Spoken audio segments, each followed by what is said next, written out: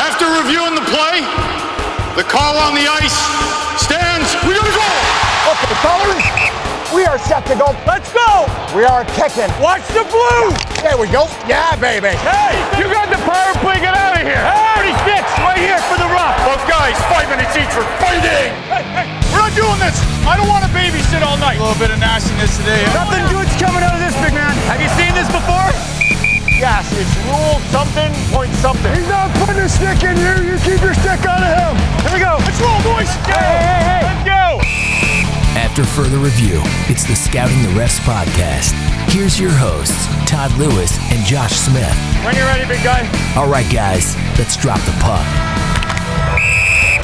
Josh, I don't know about you, but I'm kind of full speed into the holiday season. Are you? I am. There's no way not to be at this point, Todd. If not, you better just hang on because we're going there. We're getting there fast. Okay, so this also means, lifetime Christmas movies nonstop on multiple networks. So I noticed you were having a bit of fun with it on social media, and that was great. Really enjoyed that. But think about this now. I've been thinking about this a lot.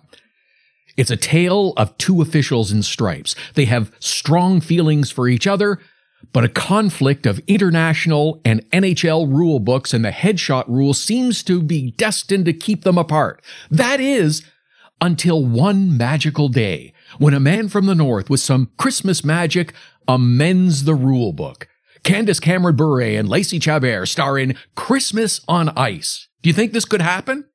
I do, and I love it, and I also love the fact that it requires a magical man from the North Pole to fix the rule book. I think that's the only way that those two will ever get together myself. That is wonderful. That is truly a story for the ages. If you haven't determined already, this is the Scouting the Refs podcast. Please make sure you're following us on our social channels. You get the cool stuff from Josh at Scouting the Refs on Twitter and Instagram, at Todd Lewis Sports for me on both Twitter and Instagram as well.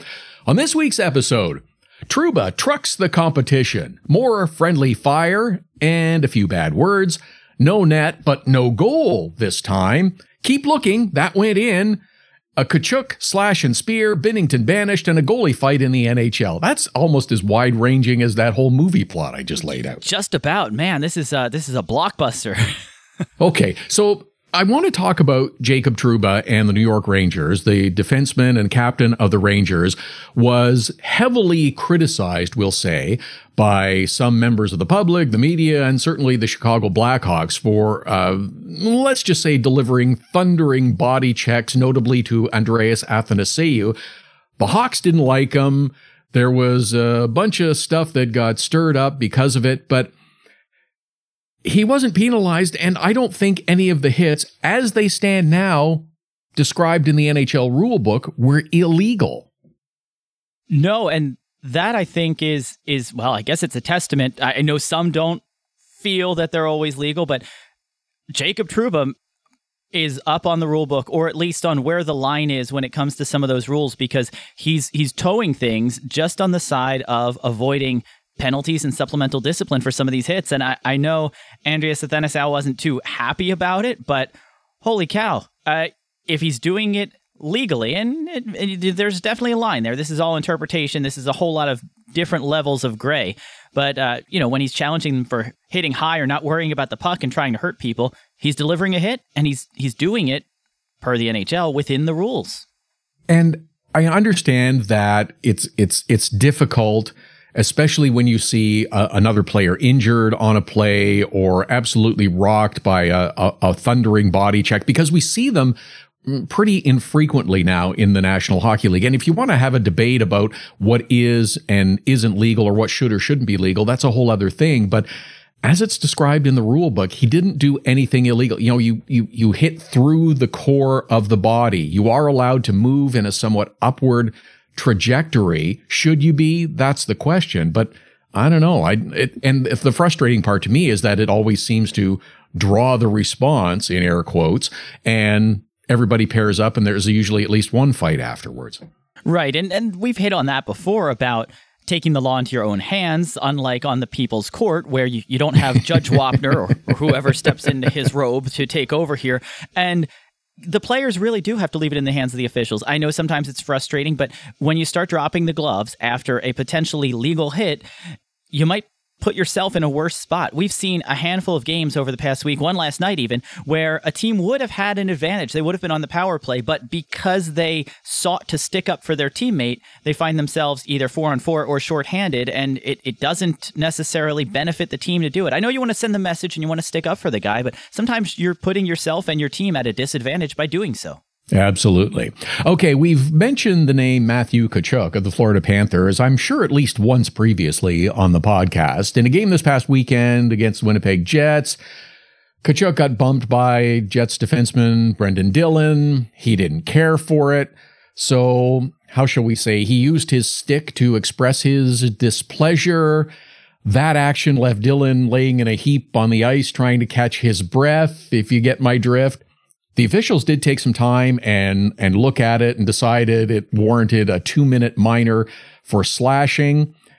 There were only a couple of angles available, not the most conclusive, but honestly, I disagree with this assessment, and I think the site-challenged Florida broadcasters were even amazed that a penalty was called, but it wasn't a full hoisting, but it was some nasty stick work by Matthew Tkachuk, I thought. It was, and spearing is one of those rules that always gets me because it is so clearly defined in the rule book of stabbing an opponent with the point of the stick blade, and it is a spearing penalty whether you make contact or not. If you don't make contact, if you miss in trying to spear an opponent, it's automatically a double minor. If you make contact, it's a major. And then if you injure an opponent, it's a match penalty. It's really straightforward. And sometimes I wish, and I know it's based on sight lines and the angles and what you see on the ice, but I wish that the league would call it and stick to it for those spears because it's a dangerous play and it's one that we have so clearly laid out in the rule book that it amazes me sometimes that we don't follow that interpretation for this particular situation. I know there's lots of gray areas, but for a spear, let's call a spear a spear. Let's hand out the appropriate penalty. And that's what this looked like. I agree with you, and I'm wondering, because of the way you describe the rule so perfectly, is I wonder if it's difficult sometimes for the referees to gauge intent. As you said, it's a minimum double minor if you attempt to spear and miss. And is it the hard part gauging for sure whether or not that was a spear or something less nefarious? I mean, it definitely is when you're looking at what was the motion. And I've talked to a few officials who try to look at, like, was the movement of the stick parallel to the shaft of the stick? As in, was it like a jab or a poke versus an angular movement where the stick is being swung? So you're looking at that to factor that in. You're looking at what was his intent. Was he trying to jab the guy? Was he trying to wrestle his stick loose? Was he just taking a whack and it caught the opposing player? So you're right. We've got a lot of different things at play. You've got 10 skaters out on the ice that these officials are trying to watch, keeping track of sticks, pucks, players at all times, and it isn't always the easiest. We do have replay, though, and when you get a spearing penalty or a spearing major that's called, you have the opportunity to take a look and affirm or overturn the call. So I think those situations, I was surprised with them taking a look at it. Why wouldn't you call this a spearing penalty? And you do have the option to talk to the linesman or the other referee in hopes that one of them gets a better angle. But, you know, Todd, I don't want to refer back to the off-suggested referee eye in the sky or the referee off the ice, but these types of situations would benefit greatly from exactly that. Just leaving that one right there for you to ponder and think about for a little while. But it absolutely is a very difficult and challenging job, and we had more officials in the firing line recently. No, not from fans. No, not from coaches' criticism, but from pucks flying out on the ice. David Brisebois and Michel Cormier. Oh, both of those look very painful to watch. I don't know. You've got professional hockey players making hundreds of thousands, often millions of dollars a year. These guys are paid to shoot the puck into a 4-foot by 6-foot net and miss a goaltender that's standing in the way. I would say that's baseline job requirement. How you cannot miss a linesman who is obstructing your shot. I mean, it doesn't benefit you to hit him. How can you not aim past the official? These guys are doing everything they can to get out of the way. As a professional athlete whose job it is to shoot pucks, we expect better. Do better, guys. Yeah, and there was another incident this past week involving an on-ice official, and let's just say some less than family-friendly words. Chris Rooney had apparently seen and heard enough from Shea Theodore of the Vegas Golden Knights. I don't know what he said, I don't know what he did, but Chris Rooney did not want to see him anymore. No, that was a good one. You're calling a penalty on the guy, and guys like to argue a little bit, and the officials do give leeway. I mean, nobody's handing out unsportsmanlike conduct penalties for them objecting when they're chatting on the way to the box. They get plenty of leeway there, but Rooney had heard enough and not so politely reminded Theodore to exit the playing surface. And I think it was effective. He went. Certainly got his point across Yes. at that particular one. There was another situation in a game between the Arizona Coyotes and the Vancouver Canucks where I wasn't sure if it was going to count as a goal. I thought it might after a previous ruling earlier this year, but it turned out it was not counted as a goal. Nils Aimann of the Vancouver Canucks shot the puck into the Coyotes' goal after the net was dislodged earlier. We saw a similar situation a few weeks ago. Toronto Maple Leafs defenseman Mark Giordano shot the puck into a dislodged net, and that goal counted. Why did this shot not count as a goal this time, Josh? This was an interesting one, and this one, under the current rule, I thought may have counted because they've introduced a bit more ambiguity since rewriting the rule around dislodged Oh, good. nets. That's what we need. Yeah, right. They changed it prior to the start of last season, and it was a little known change. It wasn't a big deal. The previous rule required that the player have shot the puck or be in the act of shooting the puck at the time the net was knocked off. So for Giordano, that goal still would have counted because he had already shot the puck or had already been in the act of it when the net came off. The new rule requires that there be an imminent scoring opportunity. So we went from shooting, had shot, in the act of shooting, to whatever an imminent scoring opportunity is. And we've learned that shooting is an imminent scoring opportunity, but playing the puck on a rebound shot into a displaced net is apparently not an imminent scoring opportunity. That was the differentiator here, is that Giordano's initial shot is what went in. The shot from Aman was a rebound shot. There was a save there. The net came off prior to him shooting that rebound into the net. So if I were interpreting this under the old rule, this is clean to me. This is Giordano's goal counts. This one doesn't. That imminent scoring opportunity, though, it left it up for interpretation. And it took this ruling to show us what exactly the league's looking at when it comes to an imminent scoring chance and what is an imminent scoring chance. And this was not. So maybe we should remove some of the ambiguity by saying an imminent scoring opportunity does not include a rebound shot. Because if the puck is on your stick and the net is open, that seems like an imminent scoring opportunity, whether it's an initial shot or a rebound to me. And you know what? I'll go with the league's new rule, the way it's written. I'm okay with that. And I would have been okay with the Aman goal counting because I do think this is part of a continuous play. Yes, there's a rebound, but the puck's still there. He's still playing it. Play is continuing. This wasn't cleared to the sideboards for a point shot. This wasn't anything where it was something other than a continuation of the initial shot, the save, and the rebound. So based on that rule, this looked about as imminent of a scoring opportunity as you could have expected. So I thought for sure this was going to be a goal, that rule allows it. But it looks like the interpretation, or at least the casebook side of things, is not enough, and we're still looking at that imminent scoring opportunity potentially being defined as the act of shooting. Just to confuse matters a little further, I want to throw up another case in terms of goal, no goal, what should, what shouldn't be allowed. They're not directly related, but I think you'll see where I'm going with this, and that involves the Winnipeg Jets-Dallas Stars game where Jason Robertson scored into a wide-open net after Connor Hellebuck lost his mask in a collision and was down and out. Should that goal have counted? Oh, goodness gracious. Boy, yeah, the crazy goaltender helmet rule comes back again because we need more ambiguity. Absolutely. It's scary, and I know everybody wants the whistle to blow, and the rule for goaltenders with their helmets is that play continues while the opposing team has possession of the puck and an imminent scoring opportunity. So it's fine. You blow the whistle when your team has possession, but if the other team has a scoring chance, the rule is that the officials have to let play continue. And the crazy part about it is the most dangerous situation for a goaltender without a helmet is when the opposing team has an imminent scoring chance. So Yes. it doesn't get any worse than that when it comes to safety. And, fans have said, what is he supposed to do? Make a save without his helmet? And the answer, according to the rule book, is yes, that's exactly what he's supposed to do.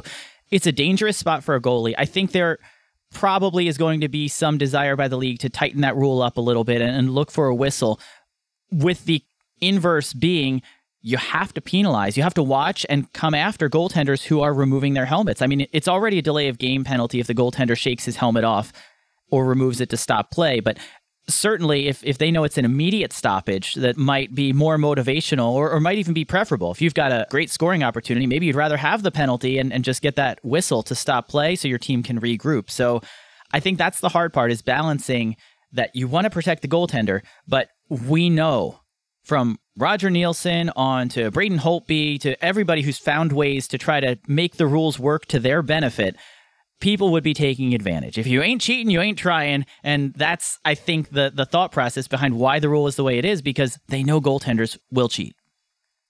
Well, speaking of goaltenders, because we don't give them enough attention here on the podcast, how about Jordan Binnington of the St. Louis Blues, who's been getting a lot of attention lately? Not really for stopping the puck, but for throwing some pretty wild body checks. Maybe it's interference. He also got some attention for chirping an opponent's bench. Binnington was pulled during a game against the Pittsburgh Penguins, and as he was heading towards his bench, the mask came off and he skated closer to the Pens bench and, well, let's just say extended some greetings to the players along the bench. Now, he was given a 10-minute misconduct here. He's out of the game, so not really a big deal, but what happens if a goaltender is still in the game and gets a 10-minute misconduct? Shouldn't they actually have to serve that? He doesn't. He wouldn't have to. He is allowed to play in the game. Somebody would be serving that 10-minute misconduct in the box for him, unless he gets a game misconduct penalty, in which case he's not returning to the game. But yes, the 10-minute misconduct penalty, he does get to have somebody else do the time when he does the crime. And I think it's funny. I mean, I'm glad that they handed something out. He was deserving of it there. But we've seen so many news stories about Binnington coming out lately, from The Athletic, USA Today, Sportsnet, all talking about Binnington's antics. And it's always his antics. I love wording it that way. And, should they tolerate it, or should the NHL deal with this? Well, what do you want them to do? I mean, if he violates the rules, he gets penalized, and he did in this case. And I'm sure the officials are all well aware of what he's doing and to watch out for that sort of behavior. But beyond that, I mean, you can't suspend the guy. You can't fine him for antics unless he does something specific. He did get away with a bottle toss years ago, which we've seen fines issued for that. But I mean, unless he escalates his behavior, there's really not much you can do other than watch, wait and see, hand out penalties. And if he keeps escalating, maybe there's something. But no, there's really nothing the league can do other than penalize him per the rules. And apparently the officials are willing to do that. I would pay to see a goaltender sit in the box in full gear, though, and serve a penalty. I would love it. I want the coaches to sit in there for bench minors. Too many men on the ice. Sorry, coach. Bench minor. We're taking that to the extreme. You are sitting in the box for two. I like that. See, I like where we're going. Okay, one more quickie for goalies. Two decided that they were going to join in some shenanigans during a nasty game between the Ottawa 67s and the Peterborough Petes. For their efforts, Ottawa's Colin McKenzie, Peterborough's Liam Sutska each got 3-game suspensions for goalie fight, goalie fight, goalie fight. Kind of a message being sent here, Josh? I don't know, man. It doesn't happen that often. It's a fight. We've got willing combatants here. I can't believe it. It was a 3-game suspension. I know that, we're not trying to promote fighting, and it's something that happens, but holy cow. I think in the OHL, you're looking at a situation where a goalie fight does result in an automatic game misconduct. So any goaltender that leaves their crease to enter into an altercation with the opposing goaltender gets a major penalty for fighting. They're tossed for the game. That's Rule 46-17 in the OHL. And I think that's fair. I'll give you that. But a 3-game suspension, come on. Everybody loves a goalie fight. I don't think banning these guys, you're not sending a message. I mean, I guess you are to the other goalies of we're not going to tolerate it. But if the other guys can fight, why not let the goalies fight? Come on. Equal rights for all is what you're saying. Yeah, goalie equality here. That's what we're looking for. Okay, one more to get to on this edition of the Scouting the Rest podcast. After a very lengthy video review. I think it's still going. I think You may be right. It was a game between the Islanders and the Chicago Blackhawks. Matt Martin pushes the puck towards the net. Hawks goaltender Arvid Soderblom stops the puck and pushes it back out into play. And the play went on and on and on. And both teams went back and forth having chances. But when the play did eventually get stopped and there was a TV timeout, the two officials, Corey Severette and Kyle Raymond, went to have a look at it. And I think they went down a real rabbit hole. As Josh said, they may still be looking at it, checking things out. But it turns out the puck did completely cross the line. It was a good goal. And that means we went back in time and all that had taken place afterwards was wiped out again, as if it had never happened. This is a weird one. It doesn't happen very often. No, this is one of the longer ones that we can remember. There was uninterrupted play for over 2 minutes, and apparently the league was still reviewing it during that time. If they're confident and they know that a goal's been scored and the puck's clearly over the line, they'll sound the horn. We've all heard that. Play stops, and we know what happens. If the horn sounds, you know it's going to be a goal.